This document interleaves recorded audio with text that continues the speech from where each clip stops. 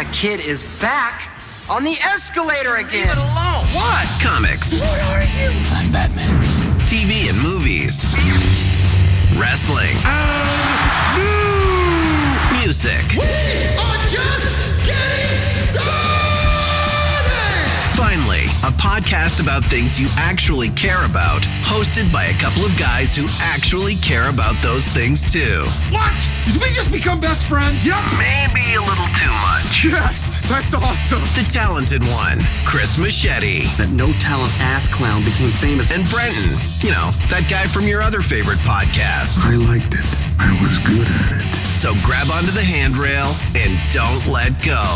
Get ready! There's a little boy caught the escalator! This is the Kids on the Escalator podcast. Woo! Here's CM and BD.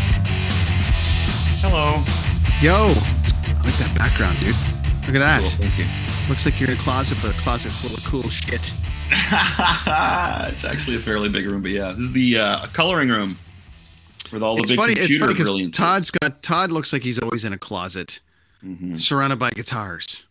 But and you know, you got that background. But that looks great. I like it. It's got a good look to it, man. It's got a good look. Right on. I was gonna say today's my dad's birthday. We just went out for dinner with him, so happy birthday to my dad. Woo! Gracious Gary, happy birthday, buddy. All right. There you go. Cheers, Another buddy. trip around the sun. Maybe, just maybe. Well, he remembers the Leafs winning a Stanley Cup. But Yeah, well, I got him tickets for. We got him tickets to go see the France play here, the Frontenacs, our OHL team, and I got him like this really old Frank Mahovlich hockey card and a case and a stand kind of thing. So it's decent. So yeah, happy birthday, Dad! Cheers to you. Did you go get some ribs? Where'd you go eat? Montana's, man. That's his favorite spot. Mm-hmm. I liked it. Well, there's ribs there. There you go. There is, and that's what he had was ribs and wings, like he always does. And I had I changed. I had fajitas. My mom and I had fajitas. My wife had tacos. She panicked. It's funny because they had this special on of like surf and turf with this steak the size of your fist kind of thing. And Yeah. the shrimp and this huge baked potato, and I'm like, wow, Alex, so you're gonna get the small one, right? Oh, I think so. She shows up and Lonnie panics and says tacos. It's like, whoa, wait a minute, what? The look on her face was just like, tacos. Damn. Have you been there? Have you ever done that? Like you just panic and you order something? Yeah, you just kind of go like, I don't know what. Give me a Clubhouse. It's a classic thing on the road. It's like Clubhouse. I don't know what this squid wrapped in bacon thing you got going on is, but I'll take a Clubhouse. Oh, look at that. The Clubhouse has got squid in it, wrapped in bacon. Yeah. It's a squid clubhouse. Yeah.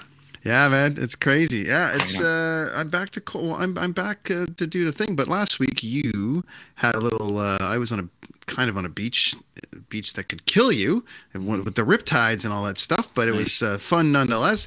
But you did a preview show about what you got coming up, because we got 2 episodes left of this, and then we're gonna switch formats to live from Machete Studios. That was pretty rad, man.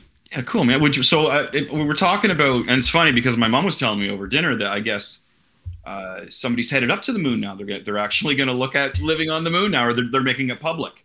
That they're looking at getting a station up there. So my question last week to my viewers, and it was nobody wanted to do it. Even my wife was like, no, I was the only one. So let's just say, buddy, that they get a station up on the moon, and it's mostly underground, but you got your big window things that you can see the Earth and whatever. But they've got it all set up for, they got doctors there, and you can have your own little garden. Would you go right off if you could, it'd probably be tough, but if you could be one of the first ones to go out there and live on the moon, and it's safe, right? As safe as could be. You know what I mean? You assume. As I mentioned, you have doctors. You can grow your own food. Your air's fine. It's all like that. Would you be one of the first people to go out there? Would you go for that? I'm pretty adventurous. I can go out and do things. I try to see things when I'm traveling, but I'm not sold on the zero gravity being able to be held down to a thing. And I think that getting kind of thrown off into space might qualify as the worst death ever. When you're just floating into the universe while you're like, well, I got enough oxygen for 97 days. Great. And then you just go, and I think that would qualify as the worst death. Okay, ever. so you would be worried. You would be worried about the scientific angle of it, of whether we'd be able to breathe properly, or you'd be more worried about accidentally flying off into space. Well, have they proven what the gravity content's looking like up there? And you can walk on there a little bit. Like the guys are walking a little bit. It's a full gravitational thing, I think. Breathing. We'd have to be underground, right? That was the thing I was discussing. Sorry, Yeah. is that it would mostly have to be underground. Then that was one of the conspiracy theories, is that they're already doing this on the far side of the moon, because there's like this 13-mile crust, right? So technically they could build in there and go for miles and miles. They could build things underground. So that's safe. You don't have to worry about that. As I mentioned, you're secure. You're not going to run out of air. You're not going to run out of food. There's the Earth right there. There's a trip if you want to go back. There's like a taxi, as I said. They got the taxi going back and forth from Earth, and it takes it takes 3 days to get back and forth from the moon. Like we're talking now, or we're talking in like 10 years from now. Let's say it's you right now, but in 10 years, like you're in your mindset right now, because we're both at that age where we've done quite a bit of things. You know what I mean? Like, I'm in my 50 and I feel like I'm very confident. Yeah. Now. So I think I would do that at like 60. Really? Okay. So yeah. I think I would give it a little bit more time, because I'd want to, I don't have a desire to jump out of a plane. I don't have a desire to even do any kind of high-end parasailing, just for the kids and the thing. I would say it would be more like a 60-year-old thing for me, where I knew everything was good and things were on their way and the kids were in school and everything was done. Then I'm like, let's give it a go. Okay, well, you got to put, that's the family. You can bring the kids with you. They could live on the moon. That's an interesting one. Yeah, okay, I get it. Moon kids, space trucking. Yeah, I guess that's what they call it. I'd say, I don't think so. I think I'd be a watcher first, and I'd kind of see how it was going to go. Right. I would be all over it. I'd be all over it, man. And I'd be like, I think for me, it would be an inspirational opportunity, I think. And I think it would just heighten all my other artistic interests. Like, sure. I think I'd probably be able to, I'd have all these stories. I'd sit down and draw, and I'd be like, could look out at the Earth and just be like, whoa. And my point too is that if anything did go wrong, there's the Earth. Like, you know what I mean? Like, if you're shot, I could see like Mars, right? Like, wow, we are far away, from Earth. But I love the way the moon is almost like, well, there it is right there. You know what I mean? It's right there. So I myself was all over. Lonnie was no, because she thought she'd be trapped on the moon. That's how she felt. She felt claustrophobic about it. I think there's a whole other thing before you get claustrophobic on the moon. I think there's the bit about being claustrophobic on the way to the moon, because that's a whole thing. It's a 3-day trip, but you could go to sleep. They could knock you out for the 3 days. You know what I mean? Like that's totally doable. What do you like? Hemostasis. Yeah. Anyway, did you ever see that movie Passengers with what's her name and the other guy? That just why do I think somebody else just mentioned that movie to me? Yeah, so they're all like, it's Chris Pratt and what's her name from Silver Linings Playbook and the Hunger Games. Okay. Anyways, she's asleep. Right. He wakes up early. They're on a spaceship that's like, and everyone's sleeping for, I don't know however many years it is. They've been put to sleep for like 150 years. Some kind of thing where they're supposed to wake up at this new destination, and he wakes up early and he's all alone, and then he wakes her up so he won't be alone. I have seen that. The premise is kind of cool, but then the moral meter on him, people are like, what a fucking asshole. Mm-hmm. He's just killed her, right? And they fall in love, and it's the whole thing. And it had a weird kind of Shining vibe to it too, because they had that bartender that was kind of like the bartender from The Shining. It was just this weird kind of thing. Do you remember that now, dude? I do remember that. So that's as close to, like, to me, like, looking at that going, yeah, that probably could happen. Yeah. Right? And how freaky would that be to wake up and be like, it'd be rad to have your own place, but I think you would go crazy. So I think I'd watch and see how everyone else did their thing, and then I would probably. I'd love to be the start of a new population somewhere. I think that would be just brilliant to do. You know what I mean? Like, just that'd be so cool. I agree. I do agree on that. I think that would be really cool. Just to get on, that's another thing I would like about that. Well, why'd I go blurry? Could you imagine? Could you imagine there was like a planet that if you went to, and you colonized it with everybody, and it was like, oh, but by going to this planet, you're actually going to be 50 forever, or you're going to be that, like, you know, you die at 400 just because of the way it is or something. So you still have another 400 years of life, so you can help develop. That would be cool. If you could stay this, 45 to 50-year-old range, you know things, you know, you could teach some things. Well, you never know. You never know. Like if you get to if you get closer to further away from Earth, you never know who you would get in contact with as well and what would happen. Right? Like, there's pretty cool things. I would say at first, though, I would need to see the Earth personally from where I'm at. As long as I could see the Earth still from where I was at, fairly large, I could see it.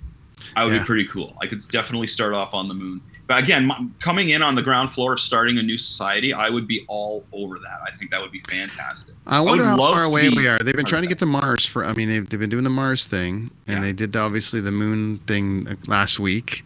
Yep. And they landed that whole thing. Mars scares me though, again, because it's just so far away. That does scare me because it is far away, and that's what would scare me, would be being trapped there. And all of a sudden you're out of supplies or whatever. On the flip side, did you see The Martian with Matt Damon? Yes. And that was killer. That was that was a killer premise, but you got to be real smart. Yeah. Like, he's a scientist, and he's like, oh, doing this, and he grows potatoes. It's like, I'd be done. I'd be done the second. I'd be done. I'd be like, what goes into what? Did I have craft dinner here? I'm out. You know what I mean? He'd last a little longer because, he'd find a way to make it work, but. My metabolism is pretty good. I'd be there a little. It'd be all right. So my wife's like, your metabolism. I'm up at 2:00 in the morning eating like half a pizza. Go right to bed. Get up the next day. A little bit of heartburn, but other than that, I'm okay. I'm moving and shaking, and I'm still, fairly. Yeah, my metabolism's crazy. How are the drawings coming? Because you're doing that fancy artwork, man. It's all in the other room, but the big one I'm doing right now is the ancient gods of the Machete universe, which is going to explain what's going on now. It's one of those things where when you go back in time, it actually explains the story of what's going on now. The story I've got is so deep now. I've gone from that lovely, simplistic idea of an apocalypse, but this is focused on a city, and how certain characters would be affected by it and how they would live it out. Exactly like, as we were discussing, like great storylines, the Simpsons ones, all their stories back in the day were really simple. You don't rely as much on this huge, in-depth, crazy story as you do as a great character thrown into this situation and how that character would react. So the story of how this happened, this apocalypse happened in Kingston, is going to be explained through the ancient gods of the Machete universe. And the story I'm writing with it is just awesome. It's so much fun. It's crazy. It's so much fun designing your own universe. And it's funny because I'll test off my older students, right? I only have like 10 art students, but they're good. And they range from like, I think it was like 7 or 8 years old up to like my age, basically, right? But I always throw them my ideas by the older ones from maybe, 14 and up. And I show them the ancient gods that I've been doing, and they're just like, whoa. And then they're going, well, what if this happened? And what if there was a god of this place and that place? Next thing I know, 15 minutes has gone by, and they're just bouncing ideas off because they're so stoked on it. And that's when I know I really got something. When the kids are like, whoa, it could happen. Because sometimes I'll show them stuff and they'll be like, oh yeah, right on, that's cool. But when they really start to riff off it, that's when I know I've really got something. Hi, Ash. Hey, Ash, what's up? Good to see you. DQ, thanks for the Jennifer Lawrence stuff. That's good. That's it. That's who we were looking for, Jennifer Lawrence. Mm-hmm. That's right. And this is going to be separate of the Skeletron. No, that's why I say like this. This is going to explain what's going on, why this apocalypse is really going on. It's a smoke. I got so much like. It is a simple story about a seance, a bad sacrifice, evil sacrifice, and how it affects the city of Kingston, and how the government reacts to it, and how the military and how normal people react to this kind of apocalypse deal only in Kingston. And then the world realizes this is only going on in Kingston. We're going to shut Kingston down. Nobody's going in or out. Right, so there's only a matter of time before Kingston implodes. So it's only a matter of time before the government, the military, whoever can take what they can from this supernatural experience. Because of course they're going to want to weaponize whatever happened, right? they're going to want to weaponize it, and some people just want to know what happened. So the people that are trapped in Kingston, some of them are, just trying to stay alive. Some of them are trying to, just move on from what happened, and other people are trying to take advantage of the situation, like our wrestler El Terrifico, who underneath the Kingston Penitentiary has this whole elaborate scientific laboratory, and he's found pieces from where the seance, for where the sacrifice happened, and he realizes that these pieces from this room where this sacrifice happened are like crazy. So he gives them to a scientist, and he's taking it apart. All the details are in the comic book. And furthermore to that, Wednesday we are supposed to get our reprint of issue number 1, 100 copies of issue number 1 reprint with the variant cover and some new things in the back. So that's the original cover. I don't think you have the variant cover, which is cool.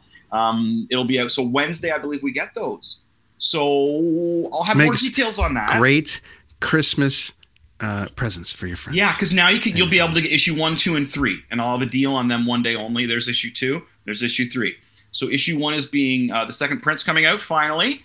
It should be here tomorrow. I'm looking forward to getting tomorrow's Tuesday. Wednesday it should be here. Looking forward to getting a nice couple boxes of them. Only 100 issues, my friends. Okay. 100 issues. Ashley Lindley. Variant cover. So so I'm stoked on that, and that's coming around. And I'm still teaching for Scholastic there. I got that this weekend coming up again with my brilliant kids downtown. But 15 of them, man. We go in the. It's funny too because I'm teaching these kids in the back of a comic book store, huge comic book store, right? Comic book store. And we're in this back room with all these tables and chairs, and in one corner there are all these guys and girls playing Dungeons and Dragons. Yeah. In the other far corner is this group of, and they're all basically adults, right? Yeah. They're painting their action figures with these crazy microscope headgear things on and everything, right? And then the other cover is the other side, some Warhammer guys or some other kind of type thing. And you got the machete corner. You got the machete corner. These kids at the other end are all just jacked up on just being set free in a comic book store for one. Yeah. And two, just the energy that I'm always like, all right, guys, woo, are we ready to rock? And then it's like, can we take a break? And I was like, yeah, take a break. Just make sure you're on your own camera. And they're like going to walk around the D&D guys, and I can see them going, what's that? And what's this? And the D&D guys just like, leave us alone. It's hilarious. I'm a ranger in the middle of a thing.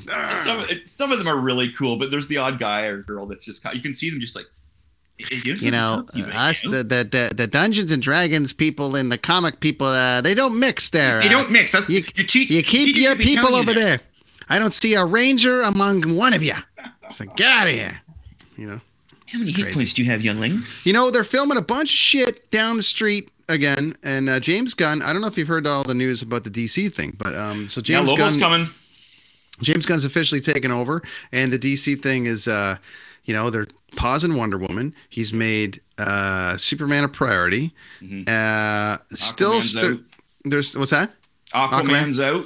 There's still some discussion about whether he's going to allow the Zack Snyder cut universe kind of to finish. There's getting a lot of demand to finish that up. But I think the Peacemaker's filming here again with Cena just down the street, and then Lois and Clark have started up again, and I'm pretty confident that old Jamie Gunn's going to be around here a little bit. He'll nail it, dude. He's one of the best, man. He's one of the best. It's funny. I had to laugh at the comment from what's the Thor actor, Chris Hemsworth. Yeah. He just what is say? I think I'm done doing movies with creative directors. As the last movie, right? Like what Taki Titi there, as I mentioned, just was not. Yep. So that's why I thought I thought that was a pretty funny comment. Just again, more arsenal to my dealie there, right? Which is great. Plus, you mentioned to watch Quentin Tarantino that Two Bears, One Cave. Oh, listen to it. How great was that? Yeah, now I'm recommending everybody listen to that because it's funny. Because I feel like he emulated so many of the things that I've said on here. Yeah. Like him about the Marvel movies. They're all the same. Right, and then now everyone's kind of coming out, like all the Marvel guys, like even Downey and them are kind of going, hey, it's a different kind of thing. But even he's got to be like, come on, man, this is fucking the same. They're a group. They're like a clan now, those Marvel guys, right? And they, of course, they're going to defend it. But I mentioned that you have to remember that the original comic book source is gold. That's the source. You know what I mean? You got to remember that. And Tarantino said that the actors aren't the stars, the comic book characters are, which is kind of what I would like. I love that. That was brilliant. Quentin Tarantino, man, I would love to have. He's one of those guys on my list that I would love to have a shot at tequila and smoke a joint with, man. Yeah, he really touched on some great stuff there, and I love the fact that with him, that he doesn't really let them go off script too much, and so to me, knowing that going into a Tarantino movie, especially especially in Glorious Bastards, where they're doing the whole scene, and he touched on the whole scene with the three fingers and the Germans in the bar, and your dialect has to be perfect, and like to sit at your computer, and you do this, but to sit at your computer and write. And the funny thing is, and I was thinking about this yesterday, and I was thinking about you yesterday because I was driving down, and the song was on, and there's some lyrics in that song, and I'm like, God, I was thinking back to the Machete stuff, and I'm going, you were able to just spin lyrics so easily, right? And I could never wrap my head around writing lyrics for a song per se. I could hum a melody or I could do something, but I could never write lyrics. Writing a story, I've always been able to do because I've always kind of lived in that, in my head, so I can write that.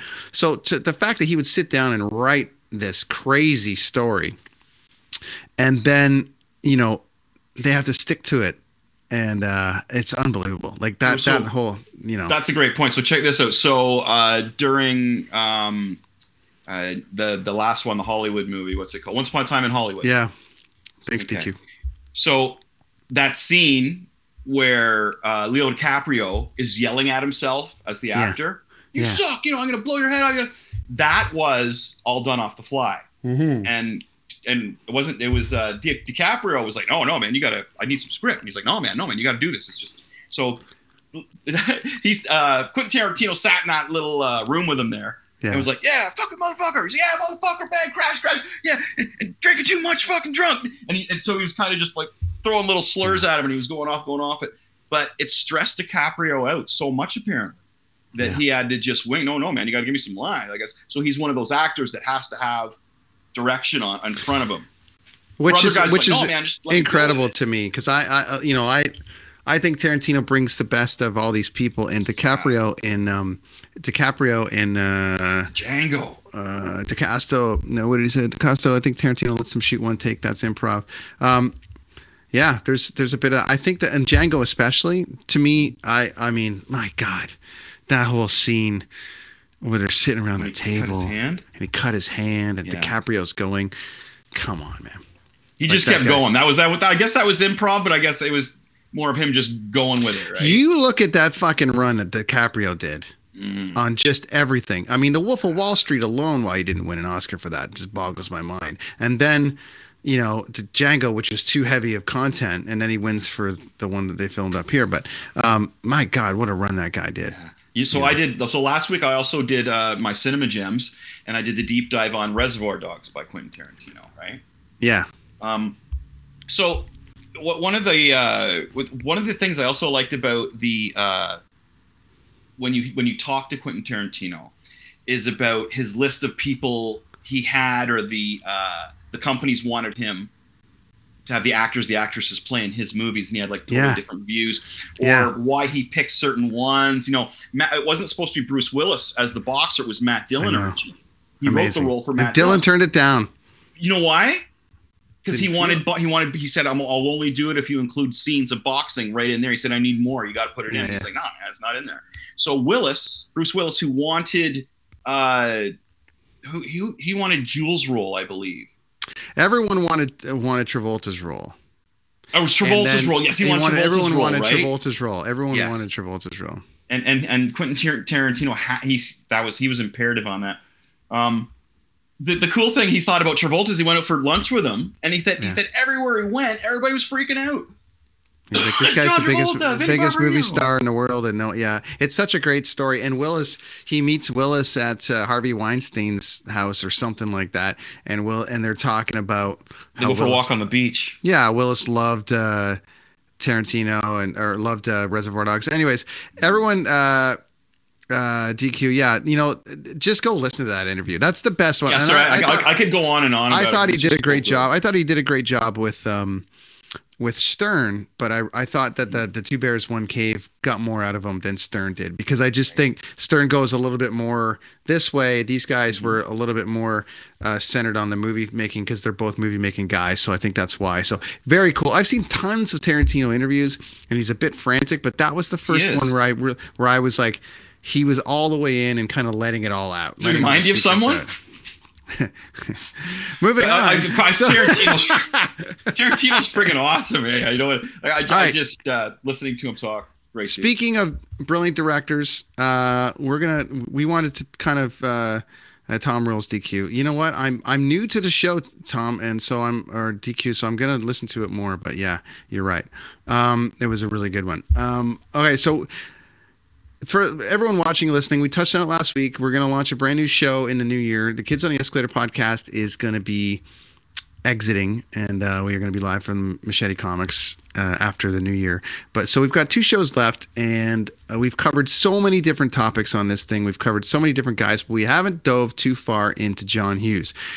We have talked about some of his movies, like some of our favorites or some of our favorite Christmas movies and things like that. But the actual brilliance of John Hughes and his effect on pop culture, and like the directors that have followed, and some of the stories that have happened out of the things that he's created. He was also responsible for making a lot of music popular in the 80s. That whole culture absolutely of that what is it? It's not punk pop. It was what was that? That synth pop kind of thing. The English new pop. wave. There was a lot of new wave, buddy. Sorry, yeah. That's it. New wave. That's it. And let's not, like, the core of that is that Simple Minds' "Don't You Forget About Me" was a Billy Idol song. And Billy gave it to them. Really? And I wasn't because aware it was of that. like whatever, because he still performs it live. Because if you actually listen to it, it sounds like Billy Idol, right? If you really think about his voice on there, next time you listen to the song, you'll be like, right, sounds like Billy Idol. Yeah, right. Could you imagine? The rebel, yeah. Could you imagine Billy Idol had put that song out? Like, I just think he passed on it, and it went to Simple Minds.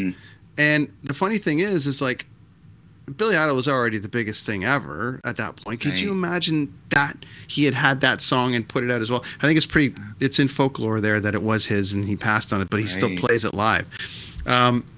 Sidebar.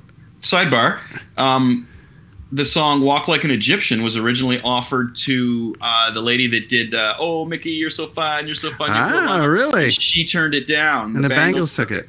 Now you've never heard of that girl who did Mickey again. I can't remember her name. Yeah. So I remember the Bangles. To your point, which is great, because the music and all the rest of it, and then we named this show. I think it's only fitting that we end the director's series that we've talked about. DaCosta's a Hughes diehard. Here we go, DaCosta. Great, you throw some stuff in there as we go. So I think it's only fitting that the fact that we named this show the Kids on the Escalator podcast in tribute to Kevin Smith's Mallrats, and Kevin Smith in essence became our new John Hughes. Really, not quite the same success, but he did put music in. He was very heavy on the music, very heavy on the writing, and focused a substantial amount on the John Hughes way. So I just think it's character, and no one writes women better than him, other than women. But then he writes very well. So anyways, let's do this, and then next week we're gonna have our annual It Came From the Basement, and wrap this whole thing up. So Ash, you're coming back. Find some cool shit at your house. DaCosta, you've been on here the whole time. We're gonna bring you on the show next week. Find some cool shit in your house. We're bringing you on the show. All right, that's how it's gonna go. We'll send you all the details in our Twitter and all the rest of it. All right, that's how this is gonna go. Nice. All right. So where do you want to start here, man? Let's go. I think the first thing I want to put up, at least to start, is the graphic. Oh, yeah, look at that. So this is just a handful of them. It's not necessarily all of them, but this is definitely a John Hughes catalog here. If I had to pick just one of those, and I could only watch one forever, I would pick. Wow, what do you know? Weird Science. All right, watchers. Listeners, everyone at Clerks 3. Yeah, I saw Clerks 3. Yeah, I'm there with you, buddy. We could do a whole thing on that. You got to see that quick, man. I do. I got to see I got to talk to you about that. Okay, so no spoilers in the chats, friends, because Chris hasn't seen it yet. So just leave it. All right? I'm just letting you know. Ashley, get your shit together. Okay, well, yes. Oh, my God. What would we watch forever? You can only pick one. Can't watch any of the other ones ever again. Okay. You know what I got to do here? I got to go. I have to go Uncle Buck. And I'll tell you why. Mm-hmm. And you know why. But it was Zig's favorite. We shared a lot of one-liners out of that. Mm-hmm. I think it was the epitome of John Candy. I mean, Candy was all the way there on Planes, Trains, and Automobiles. But, I mean, I really think this was the starring role, even better than Great Outdoors. This was his. This was all his movie and everything in it. And I just think that, for me, I think that is... I could watch that forever because there's just so many lines in there, and there's such a great tale, and he's such a great guy, and that movie to me is perfectly written. Mm-hmm. I don't know. I think if they're like, that's it, you can't watch another one again. I could watch. I could watch Uncle Buck. I bet you that was written for John Candy. I bet it was. It was 100% written for John Candy. So, DaCosta, you're a big fan, so you know this stat. Planes, Trains, guys. Planes, Trains is like 1A for me. Aren't they remaking that? Well, but they're gonna do it with I think they're doing it with Will Smith and Kevin Hart. Not Will Smith, no. I think they're doing it with Will Smith and Kevin Hart. I heard this rumbling that they're going to do it with Will Smith, but there's been variations of it because they did a movie a couple of years ago with Zach Galifianakis and Robert Downey Jr. called Due Date, which was really great. Which basically was Planes, Trains, and Automobiles. I read something about a reboot or a revamp of it, but it was like female. It was a female and a male. Well, they are. Yeah, I mean that could, and I've also heard rumblings.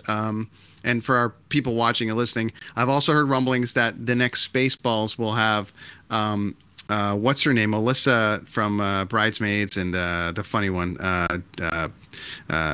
Melissa McCarthy is going to play his daughter, Mog's daughter. Right. So that's a cool one if they go down that road. That'll be interesting to see what happens with that. Yeah, DaCosta. Oh yeah. But anyway, so going back to it, I think that was the epitome. But John Hughes, back to you, Chris. I just want to put up some of those graphics. You wanted to start with Vacation. This is my one. I'm just picking one movie. Instead of just touching on a whole bunch of them, I'm gonna go for one that I never get tired of watching. There it is, National Lampoon's Vacation. This sprang from a short story that the cool thing about that's Star Wars, right? That's that one picture. So here we go. So this is based on a short story he did in National Lampoon magazine, and he called it Vacation 58, and it was from 1979.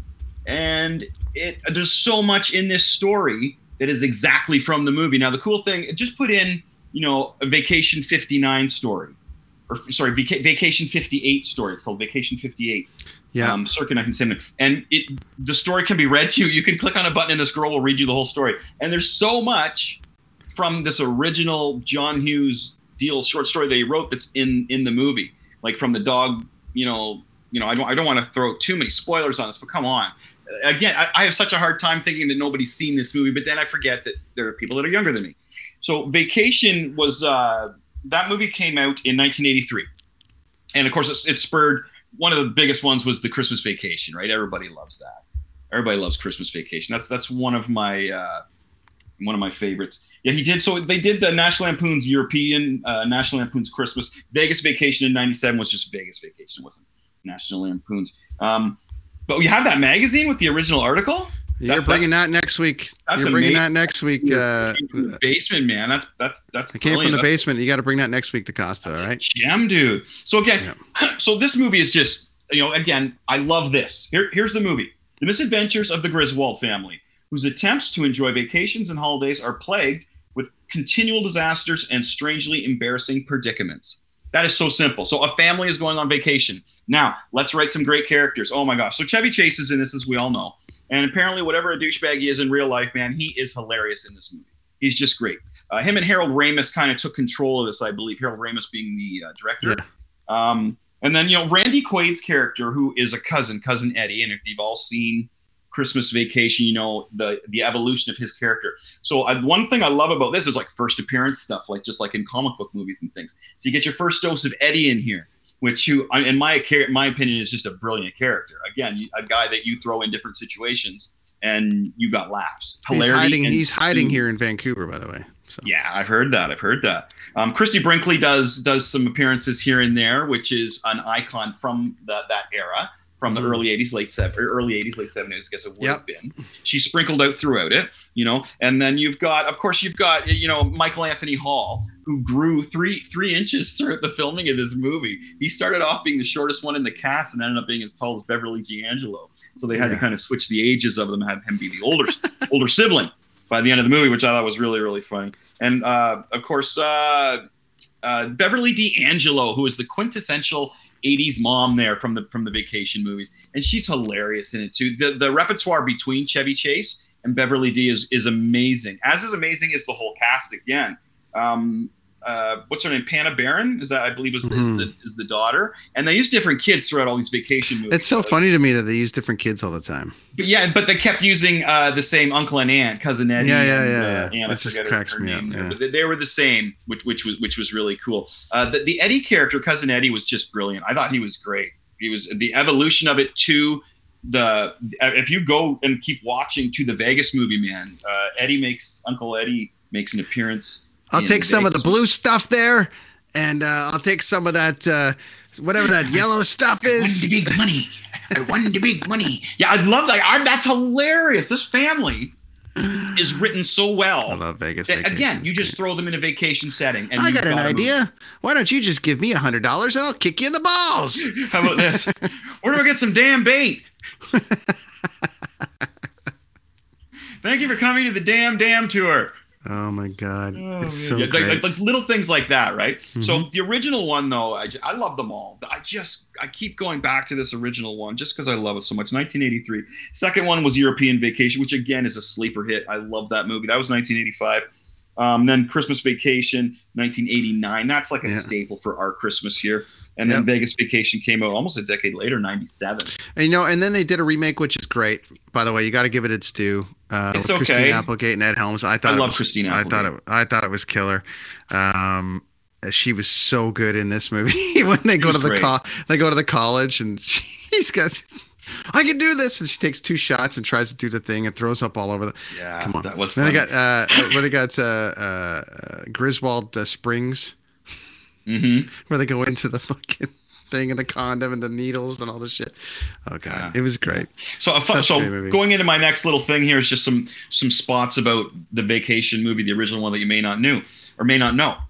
So first of all, in the remake, I believe Rusty had the love interest, the outside love interest. Yeah. And in the original story, that's what it was supposed to be. It was supposed to be a 13-year-old girl pursuing Rusty, not that lady, not Christy Brinkley pursuing Chevy Chase. So Chevy Chase and Harold Ramis changed that themselves.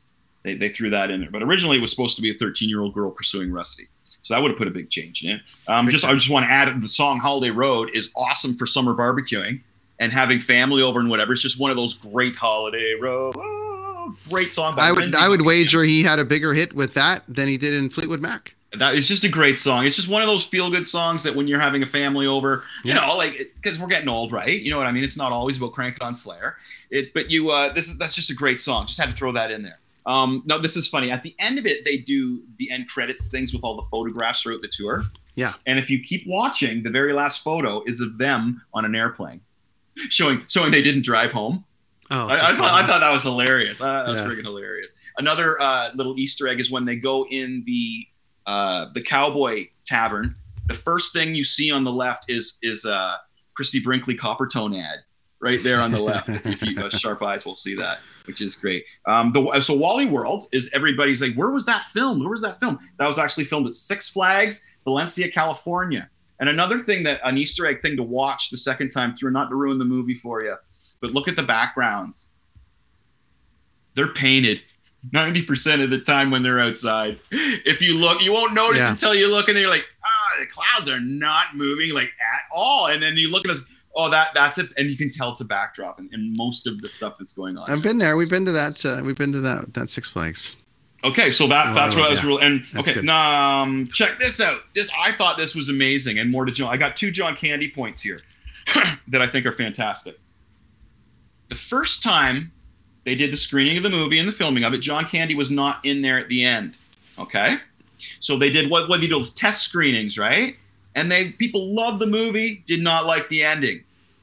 So Harold Ramis reached out to John Candy, and he wanted him to play that security guy. I can't remember his name, but it's the same security character he played in SCTV. And if you know what I'm talking about, you're going to be like, oh, boom, mind blown. That's the same character he played in SCTV. Right. Well, that character basically saved the movie in a small way because it got tested so badly because of the end. They put John Candy in with the whole security guard joke thing at the end, through the roof. Now, guess how much he got paid for that, Brent? Scale, probably $800. $1 million. Candy did.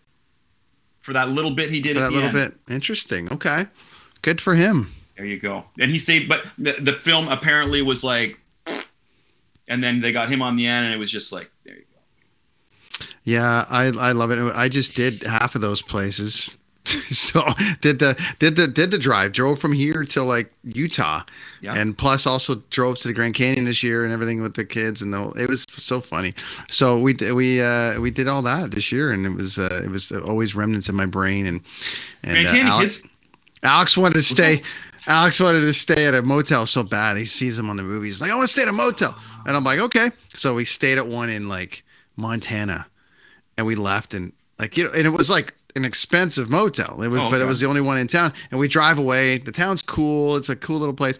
We drive away and we get like 2 hours down the road. He's like, I don't want to stay at a motel anymore. Like, that's a joke. It was just like I thought you left something stuck to the back of your car. A pool full of 49 kids jumping around. Like it was just this. It was a classic like thing. But the motel, like in Vacation, it wasn't quite that, but it was a downtown motel. We're having fun, damn it. Yes, Ashley, that was a great line. So, and he has a freak out. He has a freak out in all of them too. He freaks out kind of in Vacation. He freaks out in Vegas Vacation. That's his character. He goes nuts. His character puts up with it. He tries to be the good dad. He tries to be that role model father that he thinks his dad was. He tries to keep tradition going. He tries to hold the family together until he can't do it anymore, and that's him. That's his character, and he's so funny. What about the stuff that you couldn't do now though? Because like when he gets lost in the hood and they take his hubcaps and all that stuff, it's like, he gets. I'm just saying, it's like it's a bit like white family pulls into black neighborhood rips off all your shit and kind of sends you. I'm just watching it go. They do it again, but they just mix they'd mix. Yeah, we just mix it up, right? It was just you'd have some Hispanic people in there, you'd have some white people in there, maybe an Asian dude hanging out in the back, female black. Yeah. It was kind of funny, but yeah. So John, I thought he really set the tone on that. Obviously, we know the impact of this. The kids just watched The Breakfast Club the other day for the first time, so I just showed it to them. What did they think of the pot smoking scene? Well, they were like, I forgot about that. Yeah, there's a bit of some stuff in there. Plus, he gets a little bit like, you ever have a cherry popped and things like that. Yeah, there's some rudeness. I had to kind of, be a little bit screeny, but it was whatever, right? They're hearing it on the playground. But it was rated funny. R, Brent. They're not supposed to be watching it. But they called out all the things. They're like, that one's gonna fall in love with that one, and so that had a really cool vibe to it. And I showed it to him because I'm like, you know what? One's in high school, the other one's going in high school, and I'm confident it still exists. And I'm sitting there talking to Samantha. I'm like, does this exist? She goes, oh yeah, that person is that person. The only split now I think is that like when we were going to school, it was like the metal kids, the metal and the shop kids, the preppies, the this and that and this and that. I think they're all kind of intertwined now. Like I don't think there's like, I don't see too many like the metal kids right now. You know what I'm saying? Like that just doesn't really exist. Like they're all the kids kind of look at the same. You see it more probably because you get kids all the time, but like taking her to high school and I'm like, where's all the metal kids outside smoking? No, it doesn't happen anymore. Like, you know what I mean? It doesn't, right? They all go to the Tim Hortons and vape, but but it was crucial to show that because I was like, I wanted to get their thoughts on that. Obviously every year this is a staple to watch. We obviously know that. You're a big Weird Science guy. I love Weird Science. It just reminds me of a good point in my life when I was watching Weird Science. I'm so that way with movies and songs and TV shows. They just bring me back. If it was a good time in my life when I was listening to or watching whatever it is, I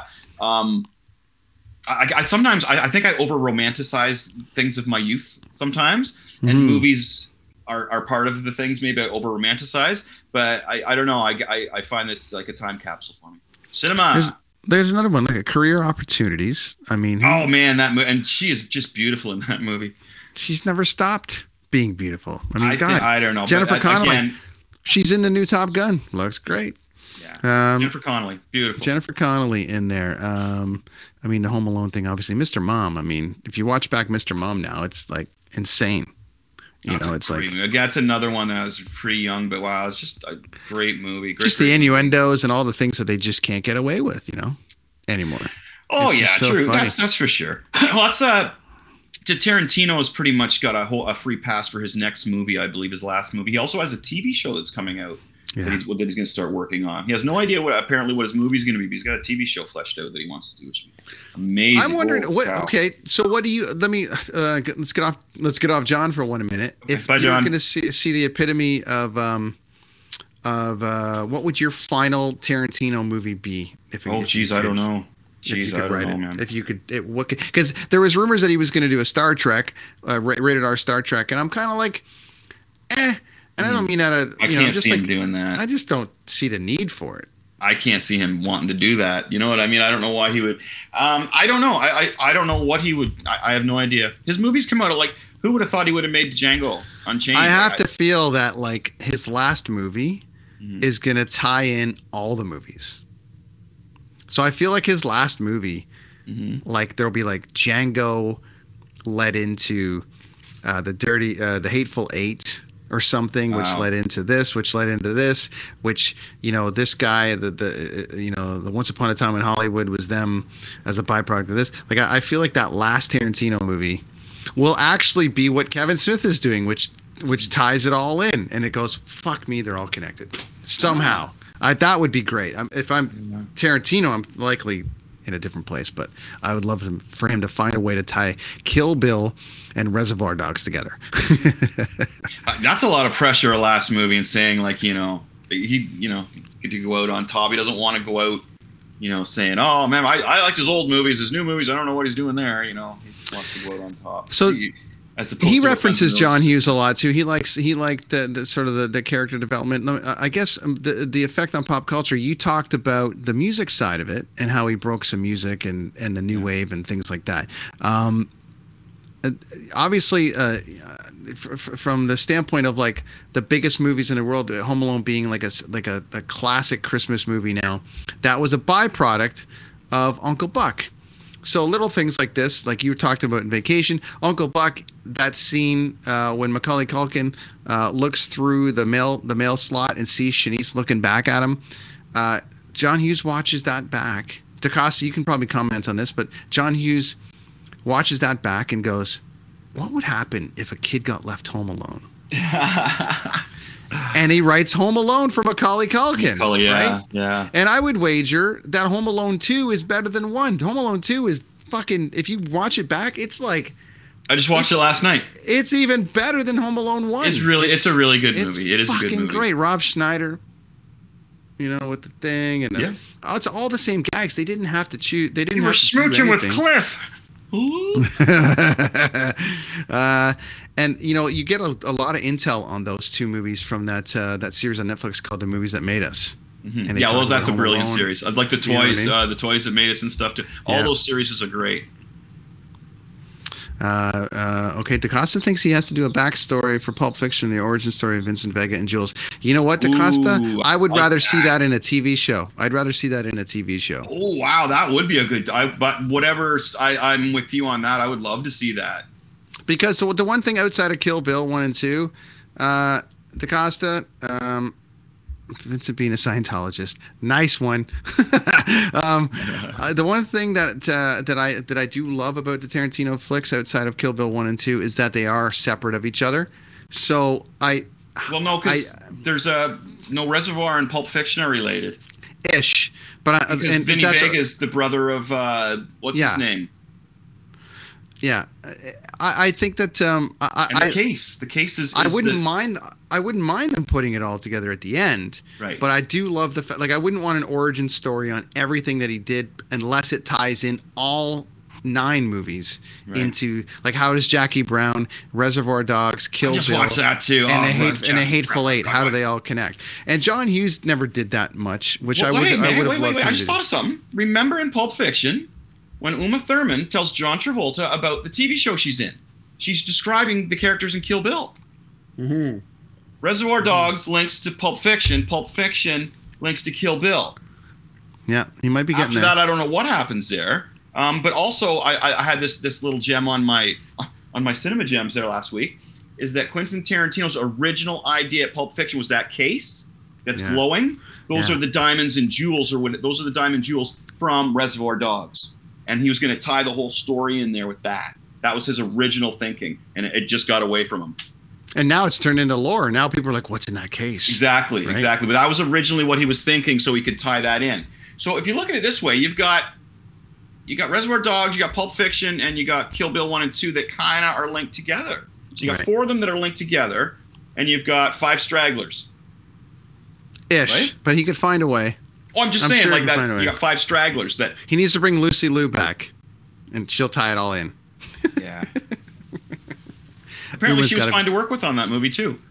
Uma's got to be back in the last one. We're getting down there. 9 minutes. John we are too. Hughes. All right. So, I think the most important filmmaker of the 80s. Next to, I would say so. Because you got, and he's going up against Lucas, obviously, and Spielberg. Yeah, that's tough. Oh shit. So you got Lucas, Spielberg, and John Hughes. As far as I'm concerned, are probably the 3. And then, you film heads are going to be like, and then there was this fucking director that did all these French films. I'm not talking about that. No, we're talking about like, Spielberg, Lucas, and Hughes. I think that's world renowned, right? Like movies that affect the world. Movies that hipsters won't like.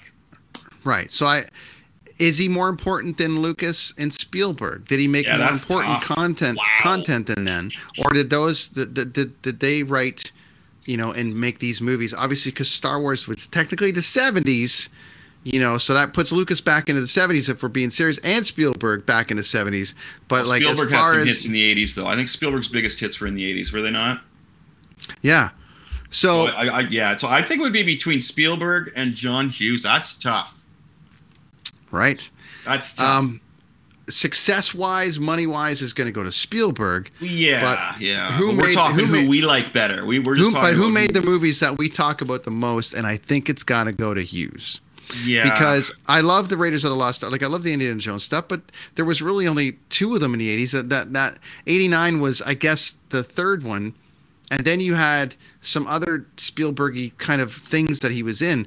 But I think Hughes was more consistent throughout, leading into Home Alone. Like, as I said, if we go into this repertoire of movies that were so important. He was like the band Kiss back in the 70s. They're like putting out an album every year and touring. Yeah. How they did it, I have no idea.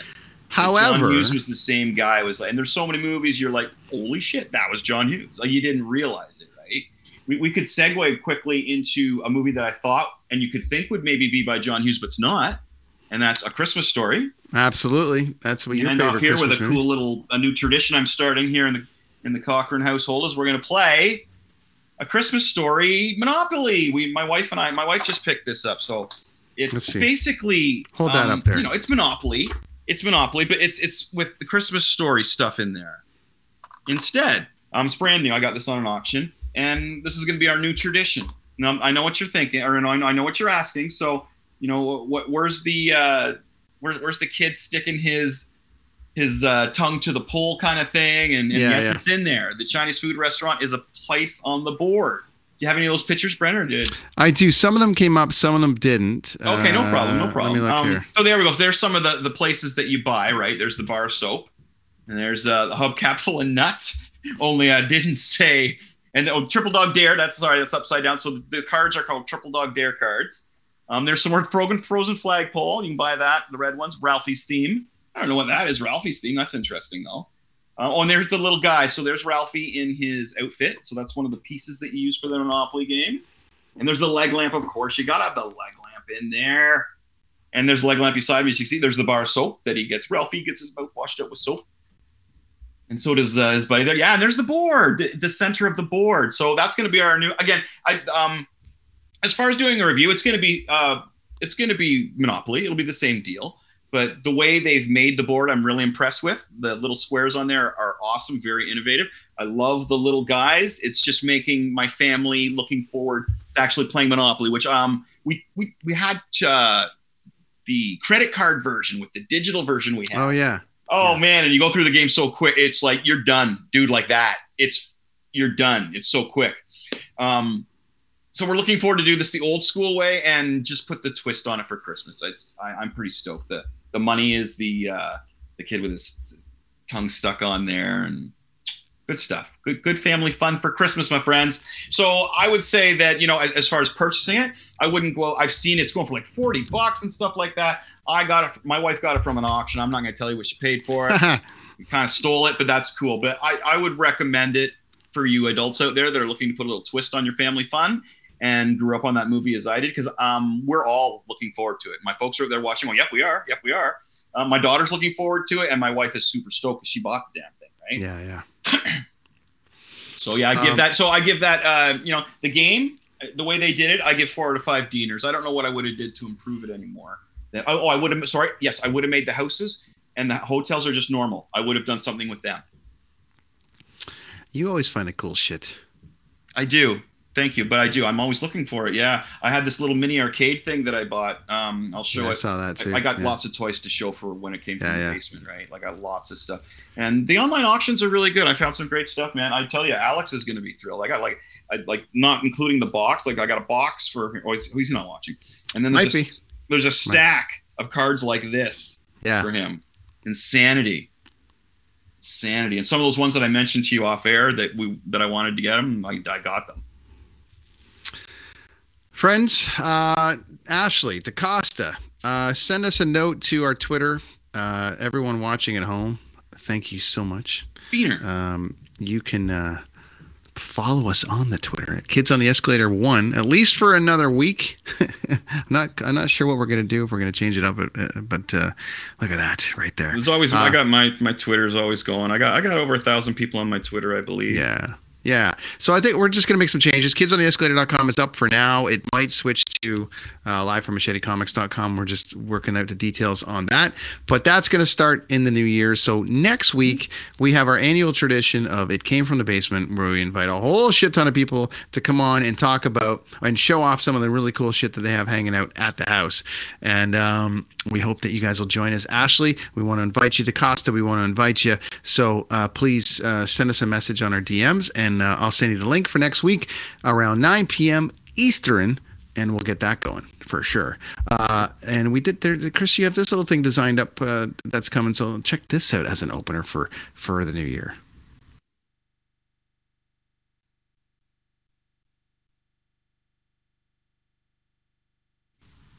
Yeah. Ooh, live from Machete Comics. I got tunage. Got some tunage, some screaming and yelling behind it. Or something.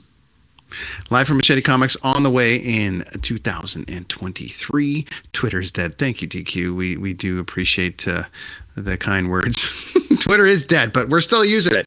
That is apparently the Kids on the Escalator podcast for another week. Cheers, party on, go Mitch Marner, go, man. You've got Crosby at 25 games, shit. Sharp at 26 games, Marner's at what, 22? Mm-hmm. Go Mitch, go Leafs, go. They're doing great. We'll talk about what's going on out here. Happy birthday, Dad. Happy birthday, gracious Gary. Good times. Rad dudes. Cheers, man. Thanks, party on, everybody. be excellent to each other.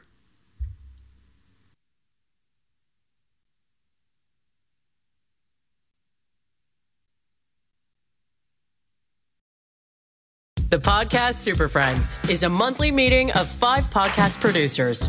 Hi, I'm Katherine O'Brien from Branch Out Programs in Baton Rouge, Louisiana. I'm John Gay from Jag and Detroit Podcasts. I'm Matt Kundle from the Sound Off Podcast Network.